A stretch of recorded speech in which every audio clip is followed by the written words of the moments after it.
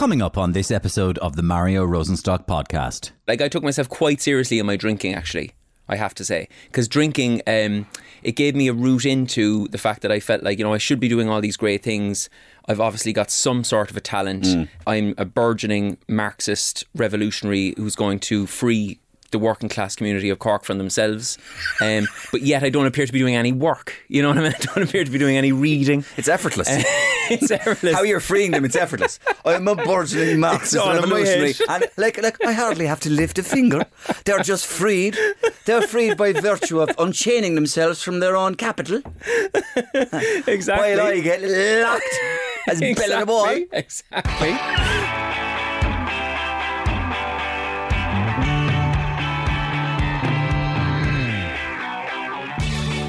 He is a comedian, a singer, boy you should hear him sing, an actor and an author. Tadhg Hickey is also a long-time friend of the Mario Rosenstock podcast and indeed was a regular guest on the Sunday Roast, the radio show I hosted a couple of years ago on Today FM on Sundays before we started this podcast. So on one of those Sunday shows around 3 years ago, Tadhg joined me for a long and fascinating interview about his recovery from alcohol addiction. What was particularly interesting was that he didn't just talk about how awful it was, and of course much of it was. He also talked about some of the funny sides to that life and how, it's possible to have good memories of some of the crack you got up to, some of the stories that you ended up in, and even, how it would have changed your own personality and given you a better insight into maybe who you are. The way he talked about his story was so different to how we generally hear topics like alcoholism discussed in the media, and it obviously caught people's ears. He was a breath of fresh air and still is on that subject, because soon after that chat he was contacted by someone in the publishing industry and invited to write a book about his life and recovery. That book is coming out very, very soon, and Tadhg joins me on this episode to talk all about it and lots more. We chat about addiction, drink and ecstasy, Twitter spats, because he's very big on Twitter, doom scrolling, colonialism and independence. Other than alcohol, it would have been my drug of choice, I think. And I suppose it's proven by the fact that it's now being used in medical trials for people with That's PTSD right. and stuff. Psilocybin. Psilocybin. Yeah, and they were my two favourites, actually. They were, and I feel good about myself for that. Like, when it came to my drugs of choice, I chose well, you know. And he was kind of pointing out to me that a lot of my videos, the premise, I'm taking sometimes up to a minute to really set the scene of what I'm doing, if it's all the different countries involved in some sort of geopolitical 20 dispute. seconds, dude. He's like, the first second has to be very clear. And I'm like, the first second? What am I supposed to do? 800 years of colonialism in a second? I have to make sure that the time that I have I'm using well, I suppose, Is everyone just still thinking about doom wanking? Just for a second, let it just wear off for a second. Okay. My full chat with Tadhg coming up very shortly. After, of course, there's a lot of interest in Tadhg, particularly down in the Cork area, from some other interested voicemailers on the Mario Rosenstock podcast.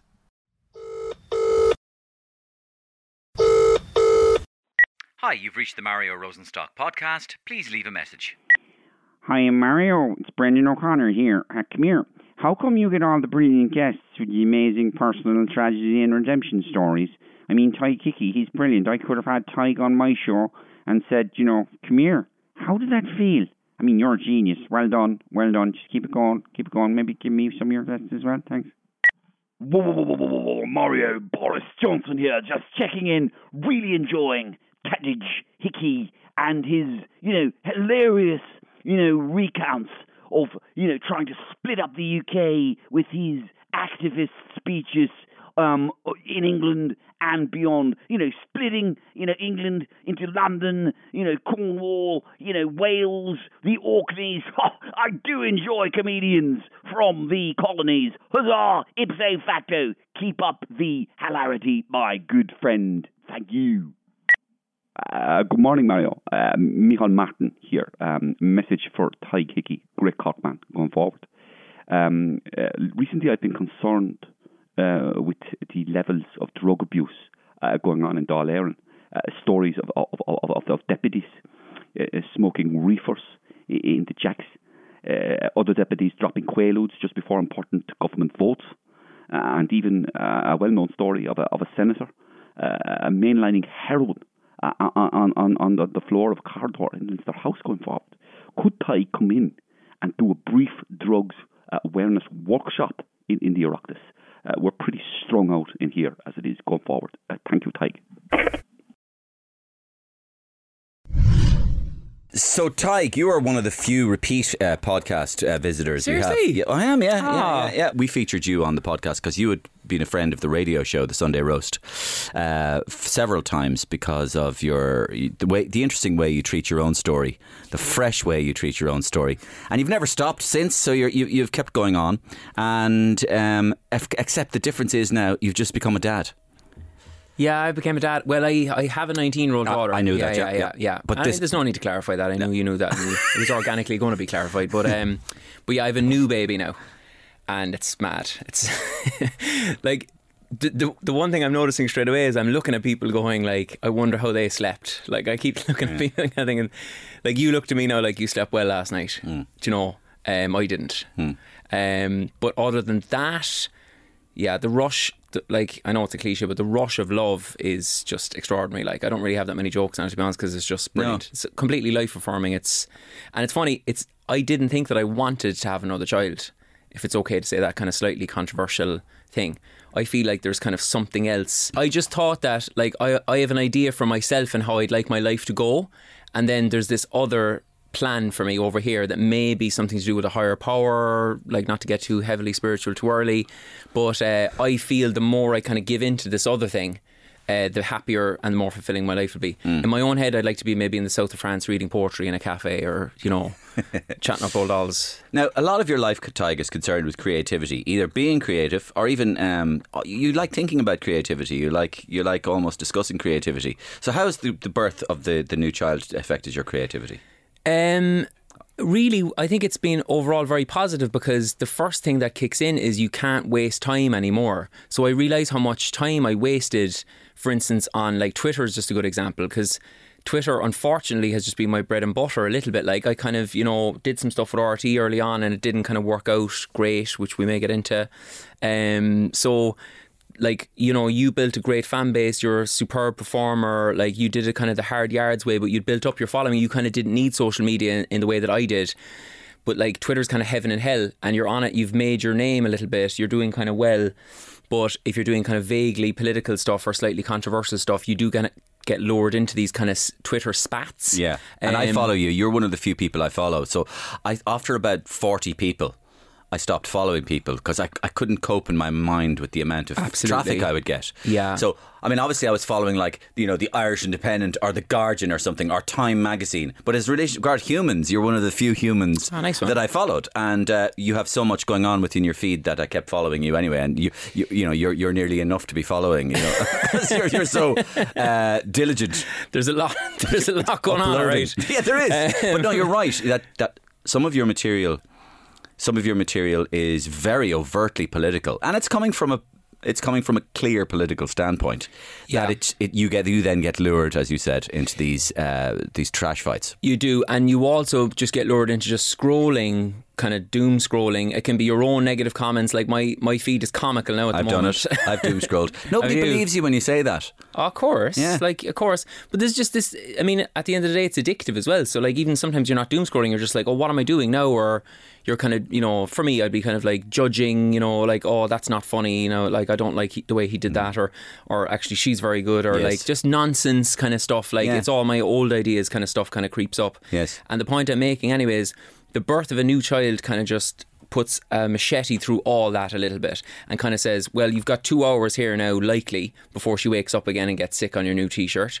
So you might as well make the best use of it. And that will probably be, for me, writing a sketch, pursuing one of the longer form projects I'm working on, writing comedy, like making material. That's what makes me feel, without being pretentious, that's what makes me feel alive or something. Like it's creating work, like not rowing with anonymous multi-digits on Twitter. That's not fulfilling at all. Yes, and you are a hard worker. You have a lot of output.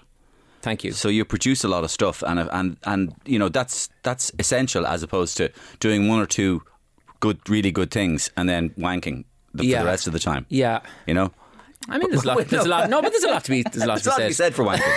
You know what I mean? It's been a tough time for all of us. Nobody's dissing wanking. Come down too hard. Doom scrolling while wanking. That's the one. That's the one. Wank doom. Yeah, I was also searching for doom wanking. Wank dooming.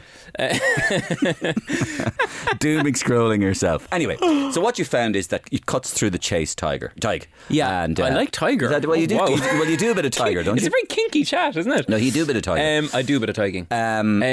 You like the fact that the machete cuts through it. Yeah, so because it makes you do stuff. Your time becomes more precious, I suppose. Again, it's an obvious kind of thing, but like you just can't while away time anymore, or you would end up just getting nothing done. And it is tough when you work for yourself a little bit. Like you have to be focused. My partner works in the same world as I do as well, so like she is on maternity leave and she's we're both looking after Sive right now, but you know, I have to make sure that the time that I have I'm using well, like, I suppose, you know. Is everyone just still thinking about doom wanking? Just for a second, let it just wear off for a second. Okay, so that's going well. Now, portrait of the piss artist as a young man is very much your book, and it's very much the sort of the novelette, if you like, of the stories you told me, among other people. Yeah. And I hope you don't get bored with talking about them, because you're one of the only people who's really fresh about talking about this. Not at all. No, I don't get bored at all. Like, that's why I wrote the book. I didn't write the book because, for what it's worth, somebody, you know, approached me after they had heard me on your show. And that's where the conversation originally started. On the show? On your show, yeah, originally. Really? Yeah. After we'd had this conversation. Yeah, because you were brilliant on that. Yeah, and when like, you were the first person to talk to me to do the kind of like, you know, what's the story with the old drinking thing. And they just said that they felt that there was an interesting point in the fact that I was saying that Ireland knows a lot about alcohol but nothing about alcoholism. I just thought that was and they thought, and I agreed, that it was a good premise for a book. So the book, I suppose, is about trying to get people to just rethink what it is to be an alcoholic, or the alcoholic in your community or your family or your house or whatever. Like, that we're just ordinary, decent people. We're not going to snatch pints out of your hand in a nightclub. But more importantly, I'm mentally unwell, and I have to treat that mental illness like any other mental illness. Yeah. So I've always been quite passionate about bringing addiction in from the cold in conversations about mental health. It seems to be just left outside a little bit, which is just bizarre, I think. How do you mean? Because I just don't feel that we have the same, like, if I presented to you right now and said, like, you know, I have a chronic depression and anxiety issue, or I'm schizophrenic, or no, obviously we need to move further as well in terms of like being accepting about mental illness generally. But if I were to say that to you right now, or anyone on a radio show or a podcast, immediately you'd have an awful lot of empathy and sympathy for that person, I would imagine. I wonder, do we have the same sympathy for somebody who just says like, oh, I'm addicted to heroin, or I'm addicted to alcohol or whatever, and this is why I'm acting out, this is why I've left my wife and kids, you know, this is why I've done all these other things. I think you go straight to, and understandably straight to, the drama of the consequences of the addiction without actually looking why the person might be addicted in the first place. Yes. So that's something that I was just trying to kind of get into in the book or whatever. Yeah. So whilst there's loads of funny drinking stories, yes, because I never want to be like preaching or didactic. No, in and any this is way, one of the things know. you and I talked about, which I remember so well, was that so many stories about alcoholism that I had experienced up until you spoke about it were so dark. Yeah. And they were all focused on the negative. I mean, with the greatest of respect to the two Norries. Right, so like I was on the Two Norries podcast, and they came on my podcast, and the Two Norries don't mind it when I do piss take of them. Yeah. So so like they would go like so James would go, so like Mario like knocked me in, like I remember just crawling around on the ground, and like it was dark times, like it was really, really dark, and I remember like the powder on the ground. I'm thinking that might be cocaine, like. I was at my lowest ebb, like. And look at me now. So basically the Two Norries story. That's very good. So the Two Norries story is basically, it was so bad, but look at us now.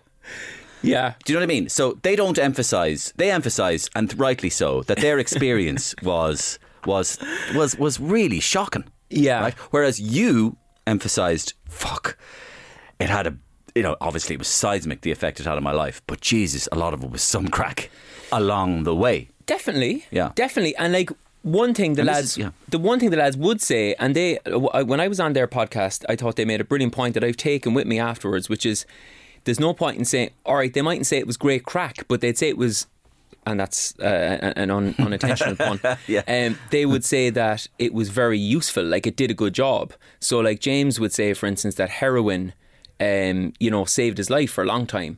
Like that is a really important point to make, I think. And that How does he mean by that? Like what he means is because if we agree with the World Health Organization that addiction is a mental illness, then you're effectively kind of born with it. Maybe like if it's genetic or you're genetically predisposed to it, or you develop it along the way. But either way, you have this mental illness before you pick up the substances. Yeah. And that's the key point. Then you find yourself, as I did and as James did, a really troubled, bothered, anxious, confused teenager. Then you find this substance and it takes all of that away, like straight away. Overnight for me, it was like becoming a superhero. Like I just had a few cans out the lock in Cork and suddenly I was a new person, completely new. I had a new way of thinking, a new mind. So the point James is making, and I would echo it, is that if you didn't have that substance and you continued being the teenager who's confused and lost and lonely and mentally unwell and unable to reach out to anyone because you don't know what it is that's going on in your head, you don't know if anyone else feels this way, there's only one place that's going, like, and it's just going to a darker and darker and darker place. So James would say, and I would agree with him 100%, heroin saved his life for a period because it worked very well until it stopped working. And in all that period where it worked very well, brilliant crack. Yes. Brilliant times. So I also try to make it clear in the book that it's not like I'm this ill person, I find this thing that assuages me and then I'm okay for a while and that's the end of the story. It's more like I feel completely uncomfortable in myself. I can't put my finger on it. It's late 80s, early 90s, working class Cork. If I bring up in the house, do you know what? I feel really strange and anxious. People would be like, in fact, I did say something similar to my mum one time and she said, go on away now, boy, I'm not bad enough without listening to that. And that was her gentle way of saying, we don't talk about this shit, like, you know what I mean? No, like we get on with it. But I suppose what I'm saying there is like, you know, you get your thing to take away the pain, but then you're also having great crack. So once the pain was taken away, I was like super confident. I was like hopefully kind of reasonably funny. I was the belle of the ball in early morning houses and parties around Cork. I was the Mario Rosenstock of the Cork social scene, except... Do your Michael D. Higgins! I would never do my Michael D. Higgins. And my James impression wasn't quite as good, you know. But you know what? Sorry, just to say that though, about the James thing there, I did it for a reason, and I've done it on stage in Cork and everything, and in Cork, like, you know, and kind of risking my life because I know that they just like last week they'd sold out Cork Opera House, and I'm kind of going in there. Am I going to get my head chopped off? But no, because I think they get the fact that I get the fact that I'm not, if you like, taking the piss. Of course, what I am is having a little bit of fun in a very respectful way, and. The guys have been really supportive of me doing that, if you like, in their own little way, because like it's the same thing as if you regard stuff like that as untouchable, and we must be very, very priestly about it and very austere, and we must not talk. Then you're putting it in a place it doesn't belong. It defeats the purpose as well. You should be bringing it in and talking about it. You know, you can't be effective, I think, unless you're willing to take the piss out of yourself. Like, I'm aware. Yeah, exactly. That's basically it. Yeah. You know, I'm aware that like most things that I'm doing are ridiculous. You know what I mean? It's important to be aware of that. Like, I mean, I don't take myself as seriously as I used to either. Like, I took myself quite seriously in my drinking, actually, I have to say, because drinking, it gave me a route into the fact that I felt like, you know, I should be doing all these great things. I've obviously got some sort of a talent. You know, I'm a burgeoning Marxist revolutionary who's going to free the working class community of Cork from themselves, but yet I don't appear to be doing any work. You know what I mean? I don't appear to be doing any reading. It's effortless. It's effortless. How you're freeing them, it's effortless. I'm a burgeoning Marxist revolutionary, and like I hardly have to lift a finger. They're just freed. They're freed by virtue of unchaining themselves from their own capital. Exactly. While I get locked as bell of the ball. Exactly. But when what I a was brilliant, drunk, arrogant position to be in. exactly, and that's the arrogant is a great word to use because most alcoholics I know Yes. in their drinking are phenomenally arrogant. Very much so. They're I got so that. arrogant. I get that. They're so cocky, and they're so, because you have to build up a kind of a thing in yourself where you're completely unable to look at your own responsibility for anything. Yeah. And there's a natural And that's root to arrogance there. And that's arrogance. Yeah. Very interesting. That's very interesting. What about your tolerance? How is your tolerance as a drinker? Like in terms of going and going and going. Yeah, like, in terms keep on of going. in taking it on. Like I was a binge drinker, I suppose, Yeah. so I wouldn't be a daily guy. I didn't know what was going on with those guys. Like I felt that depression would kick in for me quite, and this is again, it sounds. I like the way you're even snobby as an alcoholic. Oh, you'd be very snobby. No, I only like. What do you? I only like weekend people who kill themselves. I don't like daily Look at your people. man drinking every day, man. What's wrong with you? Fucking idiot. Oh no, look at this fool getting up at 8 o'clock in the morning and drinking the whiskey. What an idiot he is. Imagine being fucking snobby about killing yourself. You would be like, you would Do you be. use a razor, do you? Fucking hell, who do you think you are? A Roman emperor or something? Just shoot yourself through the face. Like me. Fucking double barrel shotgun. Fucking prick. You know, for me, the arrogant self-defeatist. Absolutely, man. You know? Absolutely. And like, yeah, there's only, I suppose, there's me and my style, and then there's other people and their style in terms of the drinking. And like, for me, I felt like when I become a bit depressed, that was saving me, like, you know, because I didn't have it in me to keep drinking indefinitely, I don't think. So I'd become a bit depressed after 2 or 3 days and then I'd stop. That would which put was you off for a brilliant. while. Yeah. Now, you'd be suicidal, as you say, but it would be brilliant because it would keep you from absolutely destroying your body as well. Yeah, listen, you know, it's so interesting, and I want to get a couple of stories actually, because this is for the podcast listenership as well. And I know you and I have talked about this a few years ago, but just a quick question about your addiction, if you like, and that is it possible to see yourself as let's say Tadhg, right? And then you become Tadhg the addict. And then after you deal with your addiction, are you Tadhg again, or have you been changed by the addiction? So in other words, you were sort of saying to me beforehand, there may be a genetic predisposition to it, or genetic component. Yeah.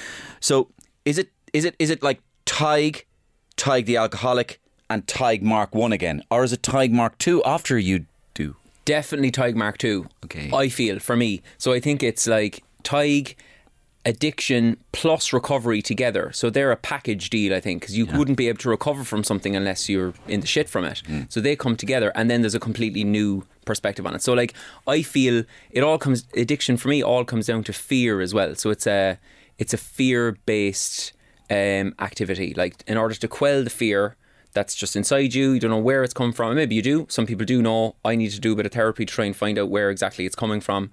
And even at that, I'm like, yeah, that's probably a contributing factor. But I just remember being like really scared from a very early age, like, and it would be kind of inexplicable. And then the addiction kind of kicked in, and then the recovery thankfully kicked in. And at the end of that process, I'm a lot less scared than I was originally, which is the beginning of the problem. So it's kind of like a new person. Also, like, slightly more bulletproof. I think so, yeah. Taking myself way less seriously, like enjoying being in the moment a little bit more. Like, I think I'm kind of less desperate to be successful as well. Like, I was very desperate to be successful around that kind of Marxist revolution time I was telling you. Like, going for no auditions, like doing nothing, but like really like furious with people that were doing well. I'd watch every new sitcom I'd see on TV. I don't know what you're like when you see a new sitcom or a new show or whatever, and I'm like, this is terrible. This is absolutely terrible. And if the person next to me also thinks it's terrible, that's great, because it's just telling me that the general standard is really poor. All the new stuff is shit.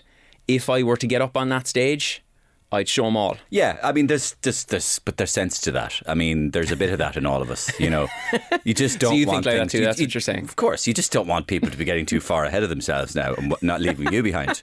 So you're just as you've nearly caught up with them, somebody fucking comes out with this piece of shit and you're there, that's no good at all. And then everybody says it's fucking amazing and you're there, bollocks to that. And now I'm 800 metres behind again. I think we're getting to a truth here. Can you tell me the show you're specifically talking about? No, anything. I remember Father Ted when it came out, and I just had no idea what it was about, and I couldn't get it at all. I thought it was shite. Wow. Yeah. And then I think I remember then. Yeah, I remember going along with the bandwagon. Just going the same as everybody else, and then really much later going, it's actually fucking brilliant. Right. Way later than Yeah, everybody yeah, else. It yeah. took me way later to see it. Yeah, it Way is that later. type of show as well, though. Oh, well, it took me way later. I'm just not great at. I'm not great at watching things. Like I can watch stuff, and I kind of get so much I sort of let it fly over me. I sort of almost a wash over me. Yeah. And somebody goes, "Did you see that? Did you?" And I went, "What? See what? No." I kind of have a feeling that it goes over. I don't analyze. Like my son Dash, he's 15, and I remember he watched. I have this great thing. I don't know if you've done it with yours at all, but. It's this thing of just watching movies with them since they were young. All right, so like when you were 7 or 8, Yeah. and Ed, this is for you as well. Like 7 or 8, and you go, "What'll I watch with them when they're 7 or 8?" Watch a few things, and when I watch them when they're 12, and then you go, they're 14, and they go, "Will I hit them with this? Will I, Jesus?" And then they're really into this. Which movie are we watching next, And I remember when I hit him with Scarface when we were 13. Wow. No problem to him at all, right? Because Scarface is essentially a cartoon. Yeah. Fuck you, fuck, you need me. And all this sort of stuff. And he gets it. It's very cartoony. But I remember when he was 15, just turned 15 to 14, I decided I'd go big. And I'd go something, I went One Flew Over the Cuckoo's Nest. Oh, wow. And again, went very, very well. But what struck me about Dash, who watched the movie, was at the beginning of the movie when Jack Nicholson is coming into the mental asylum, he goes, I know what's going to happen here. And I went, what? And he went, he's going to prove to all of them that they're not really that mad at all, and actually they shouldn't really be in there. They should be treated far better than just being treated like mental lunatics. And the Indian guy, I'm not sure about him. I think he's going to do something. And I was just going, how did you work that out? And of course, what happened was that it's partly his generation. They're used to watching narrative in such small form, such short form, but constantly, and on games. In video games, that they understand the concept of narrative a lot better than their elders would. They grasp and they notice the idea that somebody's in this for a reason, like games. Why is that thing there? They have a part to play. Yes. What's that part? So, for example, he said he'd come in and he'd say to me, "Dad, your man is just an NPC." And I go, "What's an NPC?" Loving the acronym immediately. Starting, I'm laughing already. Yeah. And he goes, "Do you not know what NPC is?" And I go, "No, non-playing character. It means you're a fucking fool." What the heck? Right? And a non-playing character is the extra in a video game who just goes, "Hello." The one that gets blown away by the cop. Yeah. So you're playing with your... There's a couple of other people playing as well with you, and there's like these tools in the background. They're just wallpaper.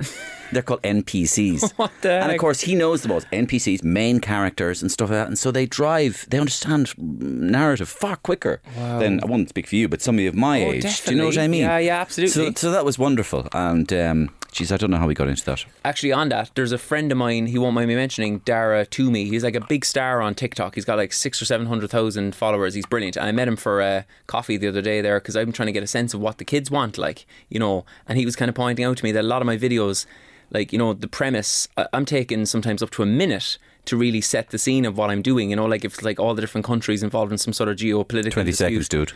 He's like, the first second has to be very clear. And I'm like, the first second? I know. What am I supposed to do? Like 800 years of colonialism in a second? What'll I do? Just get an Ireland dollar, an England dollar, like... I'm taking that. Like, I don't know what to do. I'm out of ideas. 1 second. He goes, it has to be clear what's happening inside 1 second. I was like, otherwise they'll turn off. I was like, this is madness. Yeah, we have to stop. And the thing is, he's kind of right.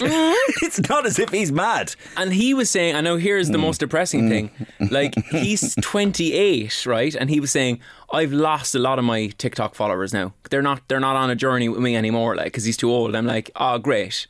Nice one. What'll I do then? He's run out of speed. He's not fast enough. I'm languishing with all the hatred on Twitter down with my 1 minute premises, Yeah, I know, Jesus Christ. It's desperate, boy. It's desperate. I know what you're saying. Anyway, a couple of the stories, because Patrick gave me a couple of notes there, and he was saying Jim Morrison. I didn't know this thing. You added this. I love Jim Morrison. So you were just fascinated with this.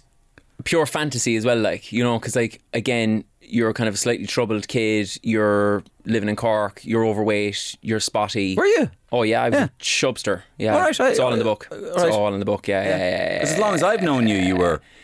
Yeah, I would have been eating my feelings, I suppose, when I was a kid a little bit. Real chunky little guy. But Jim Morrison then was everything that I wasn't, I suppose. So that's where the kind of fantasy thing was. Like, I remember my sister's LPs and An American Prayer being one of them, and pulling it up, and he's got that famous, you know, picture he's like this and the kind of Indian beads around his neck. Yes. And just looking at him, kind of going like, wow. I just fell in love, just fell in love with everything about him. And I suppose he appealed to me on the anti-authority kind of thing. He just appeared to be doing whatever he wanted. He also had this kind of death drive thing, where it was like, you know, fuck everyone kind of thing. Like, that was very appealing. Again, from an outsider's point of view, I didn't want to be like that. Like, I wanted to get good results in school and be a good boy. But like, it was cool that he was doing it for me. Like, so it was a very vicarious kind of thing, you know. Yeah, I loved him. And also, and this is, I think, where kind of positive distortions can be useful. Like, I used to listen to a lot of Door stuff going, geez, I'd love to be a singer now. I'd love to be a singer like Jim Morrison, like, because he's my idol. And I had no background. There was no background in singing. There wasn't, like, my dad had a nice voice, right? But there wasn't really music in the family. And I just joined a band in school. And I was just like, I'm just going to be the singer of this band, like. And they were like, okay, nobody has stepped up to do it. And I definitely started, and I was pretty shit, like. I definitely was. But I just, well, I know it's hard to imagine. Well, like, I mean, you're pitch perfect, so how could you have been shite? Mario, I swear, the first gig that we did, because I listened to a tape of it you can afterwards. sing pitch perfect as a falsetto. This beautiful falsetto, which we saw in one eye and out the other. Yeah, thank you. Yeah, I did it's start amazing. off shit, though. You're an amazing singer, yeah. I did start off shit, but I think I willed being a decent singer into existence because I was so committed to the fantasy that it almost kind of happened. Well, that's partly, Do you know? That's almost, I believe in that whole bullshit, the visualization thing. Yeah. I mean, I believe I think they've kind of, you know, rudimentaryized it a bit in Hollywood. That if you can see it, you can believe it. If you can see it, you can do it. But what's that really is visualization. You need to completely picture yourself. Like, if I'm doing a show, I need to. If you can't picture yourself walking onto stage, nailing it, you are not going to nail it. No. You've got to fucking live it before you do it. Do you do that all the time? Today, like, would you do that? It's forced into you. Okay. It's forced into you. You just go, this is going to be great. And you go, it's not you, an arrogant you talking. Of course. It's literally you projecting. You're projecting what's going to happen. And then you just follow that road. And would you have It's like as if you see your other self walking onto stage in front of you. Yeah. Doing it really well, and you just go, you follow that guy. He's the guy that's going to do it. Yeah. But that's you. Don't follow the guy who's going to go out and be a mess. There's no fall. point in that. Or fall. Or slip on the furniture. You can't, or fall over the furniture. It's going to go well, and you're going to do it like this. And it's the same in sport as well. Yeah. You visualise the hit of the ball or the... Do you mind me asking, did you do that for your whole career, though? So when you were starting out off in comedy, particularly, say... Did you have a path in mind for yourself? I don't know what you mean by a path. Like, do you say, like, I want to be successful and I'm going to be doing this by a certain age, or I'm going to be... Well, no, that's a bit American, actually. I more mean... I'm brilliant at this and I'm going to be excellent at it. I'm going to make a living out of it. I'm going to be very successful. Yeah, I think I don't know when I learned, but I think reasonably early on I learned that the way to do well is to actually become as good as you can at what you do. Yeah. And then kind of let's see where the chips fall where they may. Okay. And that's unfair as well, because a lot of life has to do with sleaze, luck, chancing your arm, getting to know people, cheating, faking, lying. And if you're not good at that, you'll do less well. I have no problem. Yeah. I'll have no problem. Because if you can successfully lie, or successfully cheat, or successfully be duplicitous or two-faced, you can possibly get an edge. Yeah. And to be honest with you, I can't do that because I find it hard to lie to people. And that's a nice thing I have, that I pretty much would get found out. Yeah. I'd say. So my kind of theory was, I'm going to get kind of found out doing that. So best stay with the straight road. Straight road is just do the 10,000 million hours thing. Yeah. Whereby you become, in your mind, you become so kind of good at what you think you can do. Yeah. Right? And that gives you a kind of a confidence. Yes. And a kind of dare I say it, a cockiness. Yeah. But the cockiness should be based on what you can do, not a cockiness against anybody else or over anybody else. Yeah. Or to do with anybody else, but a kind of that little thing you got. A little chip on your shoulder, little chip you have that you kind of go, no, I can do this. One early thing in comedy I got from Jerry Seinfeld, watching Jerry Seinfeld videos, was to do transcendental meditation. That was very useful because he's a big transcendental meditator. And the other thing was, like, where he got good at his stand-up was when he stopped taking it personally if a joke didn't land. Like, it wasn't an attack. The silence of an audience was not an attack on him.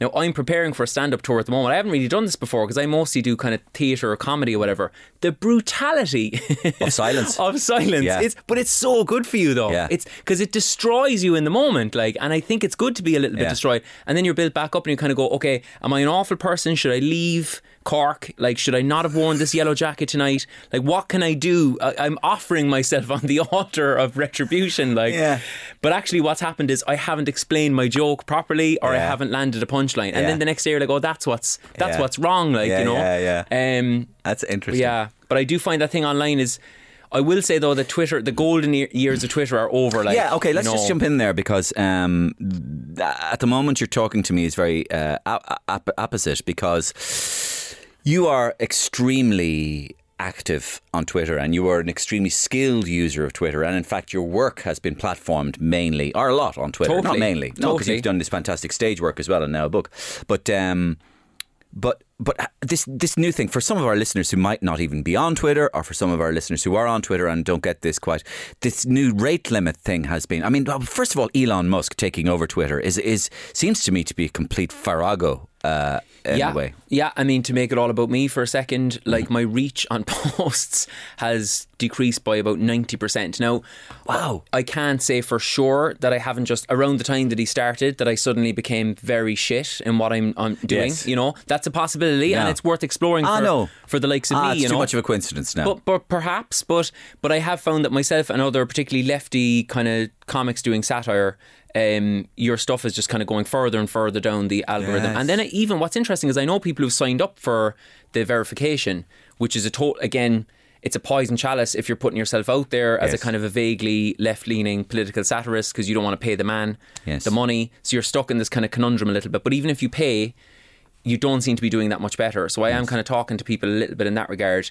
But what has definitely happened is I've gone from, when you're talking about like 8 lovely comments, 2 negative comments there, like I would probably be at that ratio in the good old days of Twitter, and the negative comments would be like loyalists or Zionists or Fine Gael supporters giving you shit but sharing your stuff. So it keeps on going on. It's brilliant. It's a win-win. You get a witty so kind of bit of a rage spat. sharing, if you like. Exactly, yeah. Now what I'm getting is like just absolute hordes of like particular Irish National Party types kind of stalking everything that I'm doing and bringing it back to me being a kind of a pro, a desperately woke comedian who is hastening the beginning of Sharia law in Ireland. And you just get like hordes of these comments, and it feels like I'm also now seeing right-wing, like there's right-wing conservative MPs, and I'm seeing their Twitter feed and I don't follow them. Yeah. So he's kind of throwing up, he's making it a kind of, it's a great day out for the lads, like, you know, if you're kind of right-wing. But it's a pity though. It is a pity. Yeah. My instinct, I mean, my experience and my instinct tells me that through the years that I've been alive and through the years that I've observed comedy, that the human condition is probably best made funny of by a left-leaning sympathy. However, I've always, when I find myself going down Room Road and being decided on something, I always start questioning myself, and then I start going, is there a place or a room or an outlet or a future or a chance for somebody who is more of humour coming from a more conservative framework? Do you know what I mean? I think there would be, but they'd have to have the ability to take the piss out of themselves as well. To go back to what we were saying earlier, like some of the so-called right-wing comics that are kind of... They're like the Tadhg when Tadhg was an alcoholic. Exactly. Now they're doing a little bit more work, I would say. Like, but there doesn't seem to be that kind of like, you know, self-referential kind of element to it at all. It's more like, look at the state of the lefties kind of thing. And I think it's natural that if you think about like conservative politics or conservative culture, it's about the status quo. And so comedy is always comes from a better place when it's looking at that and it's taking the piss out of it and satirising well, actually, it. now that you mention it, one of the things that's anathema to anything that's right wing in comedy is shining the mirror on themselves. Exactly. Yeah, that's one thing doesn't that's work true. then, like, they never do it, but they never seem to have the chops to go, look at the state of us. Absolutely. You know, absolutely. even in joking. Yeah. You can't even joke about that. Like I'm trying to work on something about racism at the moment, and me, like, you know, talking about racism as a white, you know, lad in Cork, doing all this great, I feel, anti-colonial sketch work, but like I'm hammering myself in the bit. Like it wouldn't be funny without me referencing the fact that it's ludicrous that I'm like a new age Cork white man's burden going around telling all these black and brown people in Cork that they're being oppressed. You know what I mean? It's inherently ridiculous what I'm doing. Like, and I think that's a little bit what's absent from right-leaning comedy. But I mean, can you think of any like superb right-wing comics? Like, it's hard to think of them, isn't it? Yeah, I mean, Bernard Manning maybe is quite skillful, I think, in obviously brilliant. Chubby jokes, Brown, like. amazeballs. But I mean, like, in terms of the the thing joke writing, like, you see, Bernard Manning and Chubby Brown are amazeballs in terms of their performing, totally agree. And the way they pitch it. Yeah, it's the chancers that. I mean, you're right though. It's like Don Jr., right? Donald Trump's son, right? I mean, he would be like stage one right-wing comedian. Yeah, you know, as in if you looked at stage one as being the 4 levels of cancer, right? So Steve, I'm right there with you. He'd be stage one cancerous right-wing comedian. He's no skill, but all he wants to do is own the fucking libs, man. We fucking own them, man. You know, that's like, is that a joke? And he'd be there laughing at that, going, "We own them." Yeah. Okay, so stage 1 of the cancer. So, like, you know, then you get to stage 4. I don't know what their names are, but they're quite skilled. But they're still not able to look at themselves. Yes. But anyway, Tadhg, you've so much to contribute to this conversation that I want to move it on, actually. And just before we stop the addiction. Right? Because not only are you not just about addiction, as we've already proved in the conversation, but it is one of your very interesting areas. We never talked about the concept of ecstasy. And is that something you're okay talking about? Of course. Yeah, well, tell me about it. The drug, like? Yes. Oh, yeah. So you had, let's say, shall we say, extensive experience with ecstasy. Yeah, other than alcohol, it would have been my drug of choice, I think. Because I just loved the early days of it. I mean, it was, and I suppose it's proven by the fact that it's now being used in medical trials for people with like PTSD and stuff. Psilocybin. Psilocybin. Yeah, and they were my 2 favourites actually. They were, and I feel good about myself for that. Like when it came to my drugs of choice, I chose well. Like you know, but yeah, early days. We used to call them yolks in Cork. Yes. I think it's also in Limerick, in Dublin. Really? Yolks, everybody called them yolks. Wow, okay. Well, the first yolks. Tablets, like? Yolks, yolks. I didn't know that now. Yeah. That's mad. I thought that was our thing. Yep. All right, fair play to you. You do even a stopped clock tells the right time once a day, twice a day.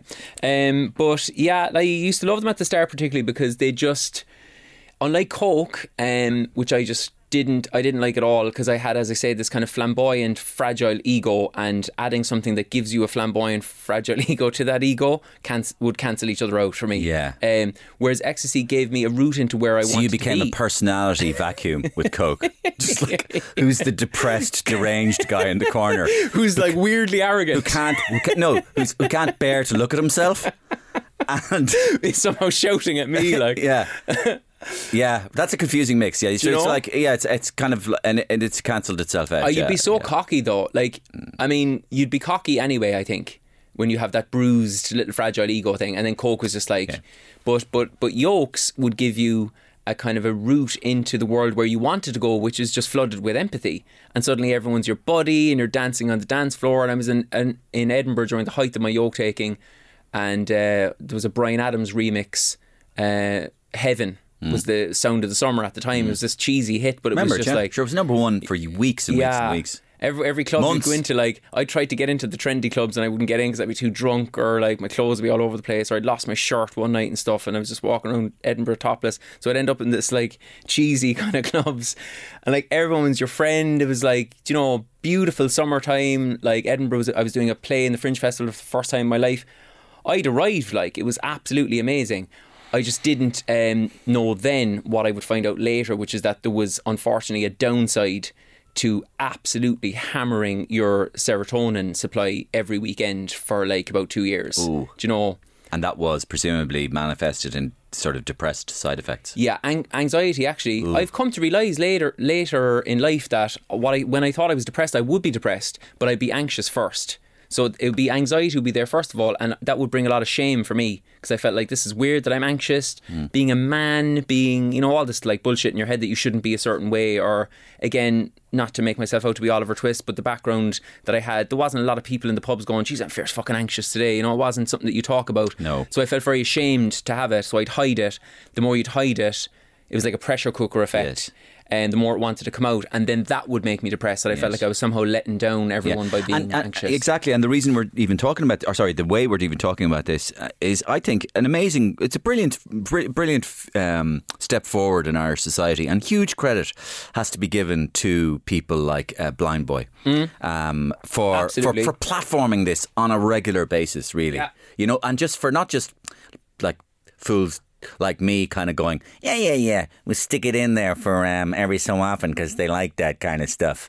He does it for a living. He's all in on this. I'm constantly talking to young people. Dara wouldn't mind me saying is one of them that he would say like that he played such a big role in his life when he was kind of, you know, a teenager, and he was confused as to, like, Dara said something beautiful. I hope he won't mind me quoting him the other day. He was like, when I was like kind of 14 or 15, he was kind of looking for someone to influence him almost. You know, when you're at that age and you're like, who's going to be my cultural guide here a little bit? And he was kind of saying for himself, he could have maybe gone down the right wing road. Like he didn't know how he felt about anything. Am I a feminist, am I not, or whatever.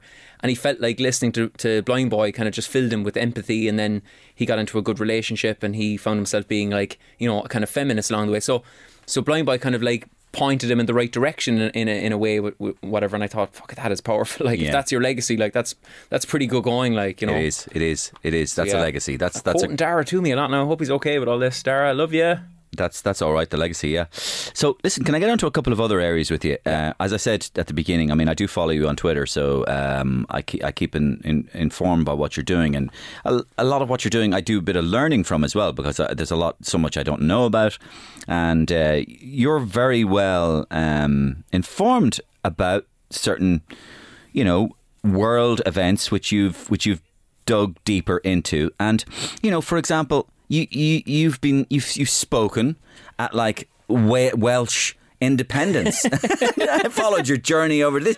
You got on your Welsh jersey, you went over and you spoke for Welsh independence. They all welcomed you as this guy from Ireland who's all about unity. Yeah. Go on. I mean, that's a good example, and that's what I was thinking of earlier on when I said that I am aware that my life is ridiculous in a good way. Like, 1 month I'm in Wales giving a speech about independence. The next month I was at an economic symposium in Dundee with these kind of like older economists, largely Presbyterian economists, and kind of hanging out with them because I was opening up proceedings for them.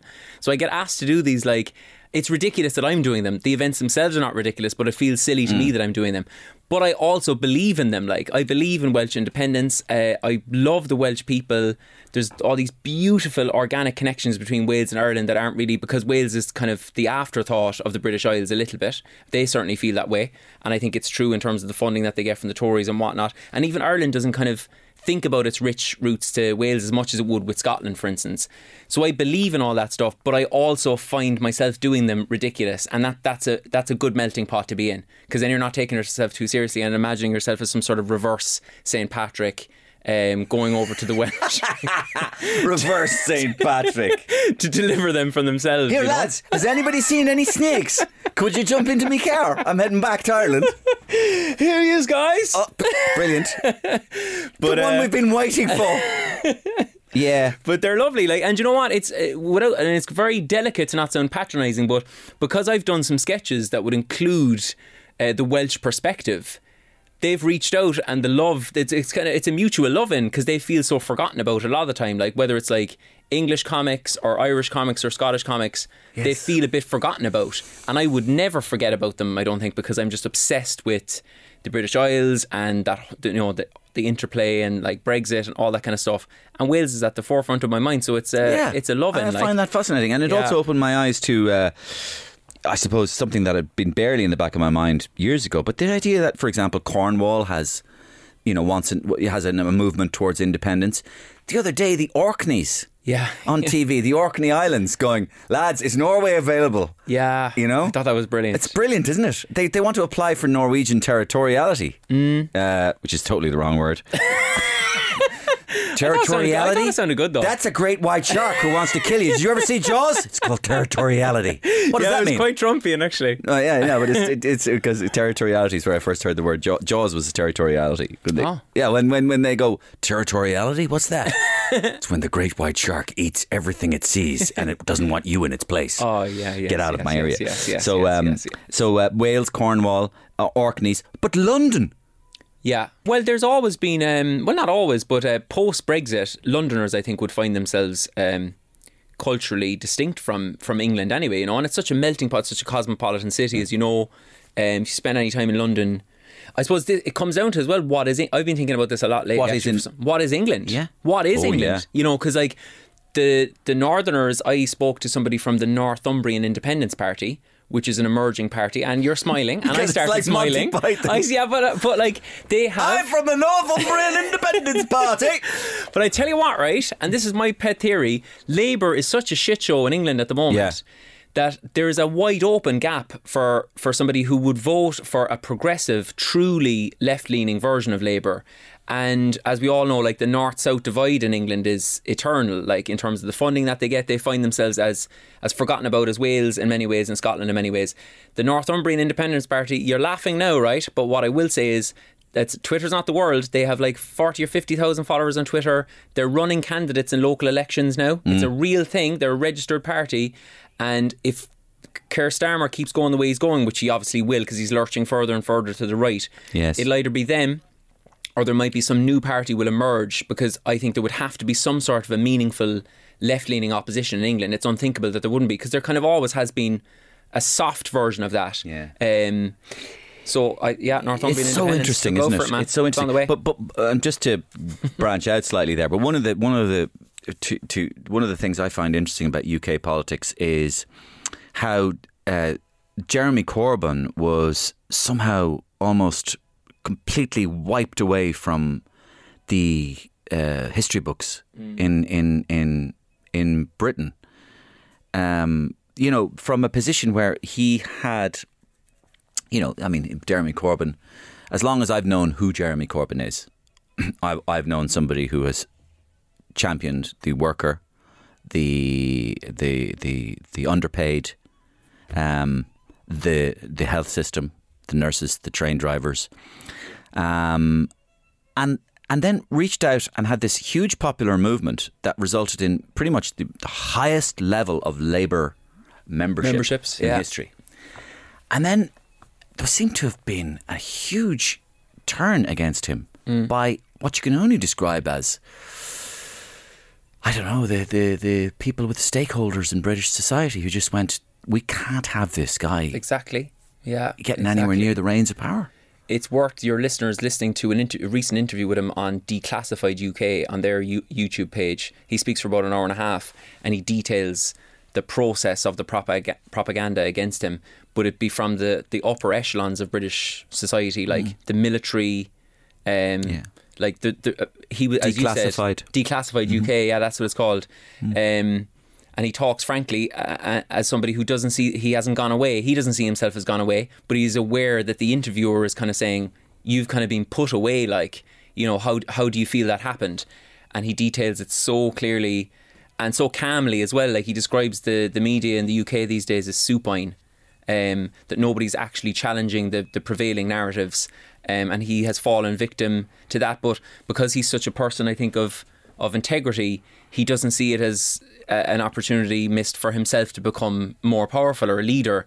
It's that he was doing all this work with all these marginalised groups, as you say, and that's all cut to shreds now because, as you say, he just became too powerful. I think the moment, myself as an armchair politics fan, the moment that people were cheering his name at Glastonbury, I think that must have sent shivers up the spine of the British establishment, and from there on in, and it very clearly, there's an Al Jazeera documentary series as well called The Labour Files, which detail the fact that the anti-Semitism thing then had to become, that was the smoking gun. Even if it wasn't the smoking gun, it's now becoming the smoking gun. We've got to take him out. I mean, anybody, I think, with a brain or a heart that would really think that around the time that Boris Johnson and Jeremy Corbyn were vying for the prime ministership of Britain, would feel that the guy who'd described black people as pickaninnies, and people of the Islamic faith. Telephone boxes.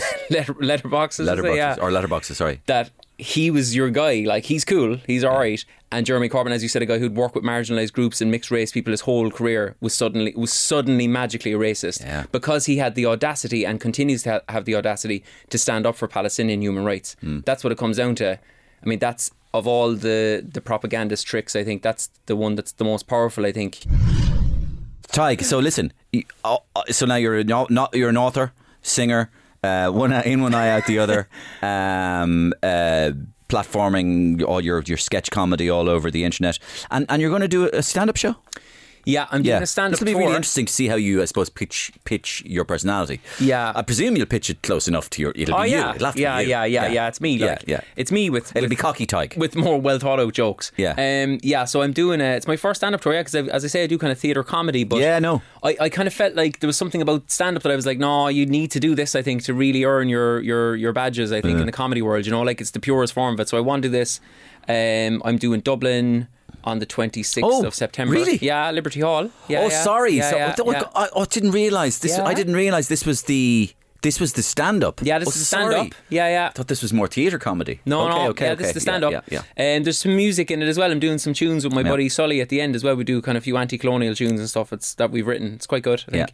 And so all the details are on tadhghickey.com. I'm doing Dublin, Cork, Belfast, Glasgow, Cardiff, my beloved Cardiff, and London. When's the book out? The book is out, I think, on the 7th of September, but you can pre-order it now. And there's Portrait of the Piss Artist as a Young Man. Yeah. And I'll send you the link. You can pre-order it now from like Eason's and loads of other places. Yeah. Well, that's great, Tadhg. Really, really great. And it's great catching up with you. And as I said, I follow you all the time, and you're involved in so many different arguments and areas. Thanks, buddy. It's great to see how you go. Brilliant to talk to you. Thanks, buddy. And my thanks to Tadhg Hickey for once more reacquainting himself with the Mario Rosenstock podcast. And my thanks to you for listening. You can get in touch with me, MarioRosenstock@gmail.com. That's it for a while on the Mario Rosenstock podcast. We're going to take a few weeks off and enjoy our summer and bounce back to you full of vim, vigour and energy. So mind yourself, have a great summer, soak up the rays, rejuvenate, replenish yourself, and see you down the road. Take care.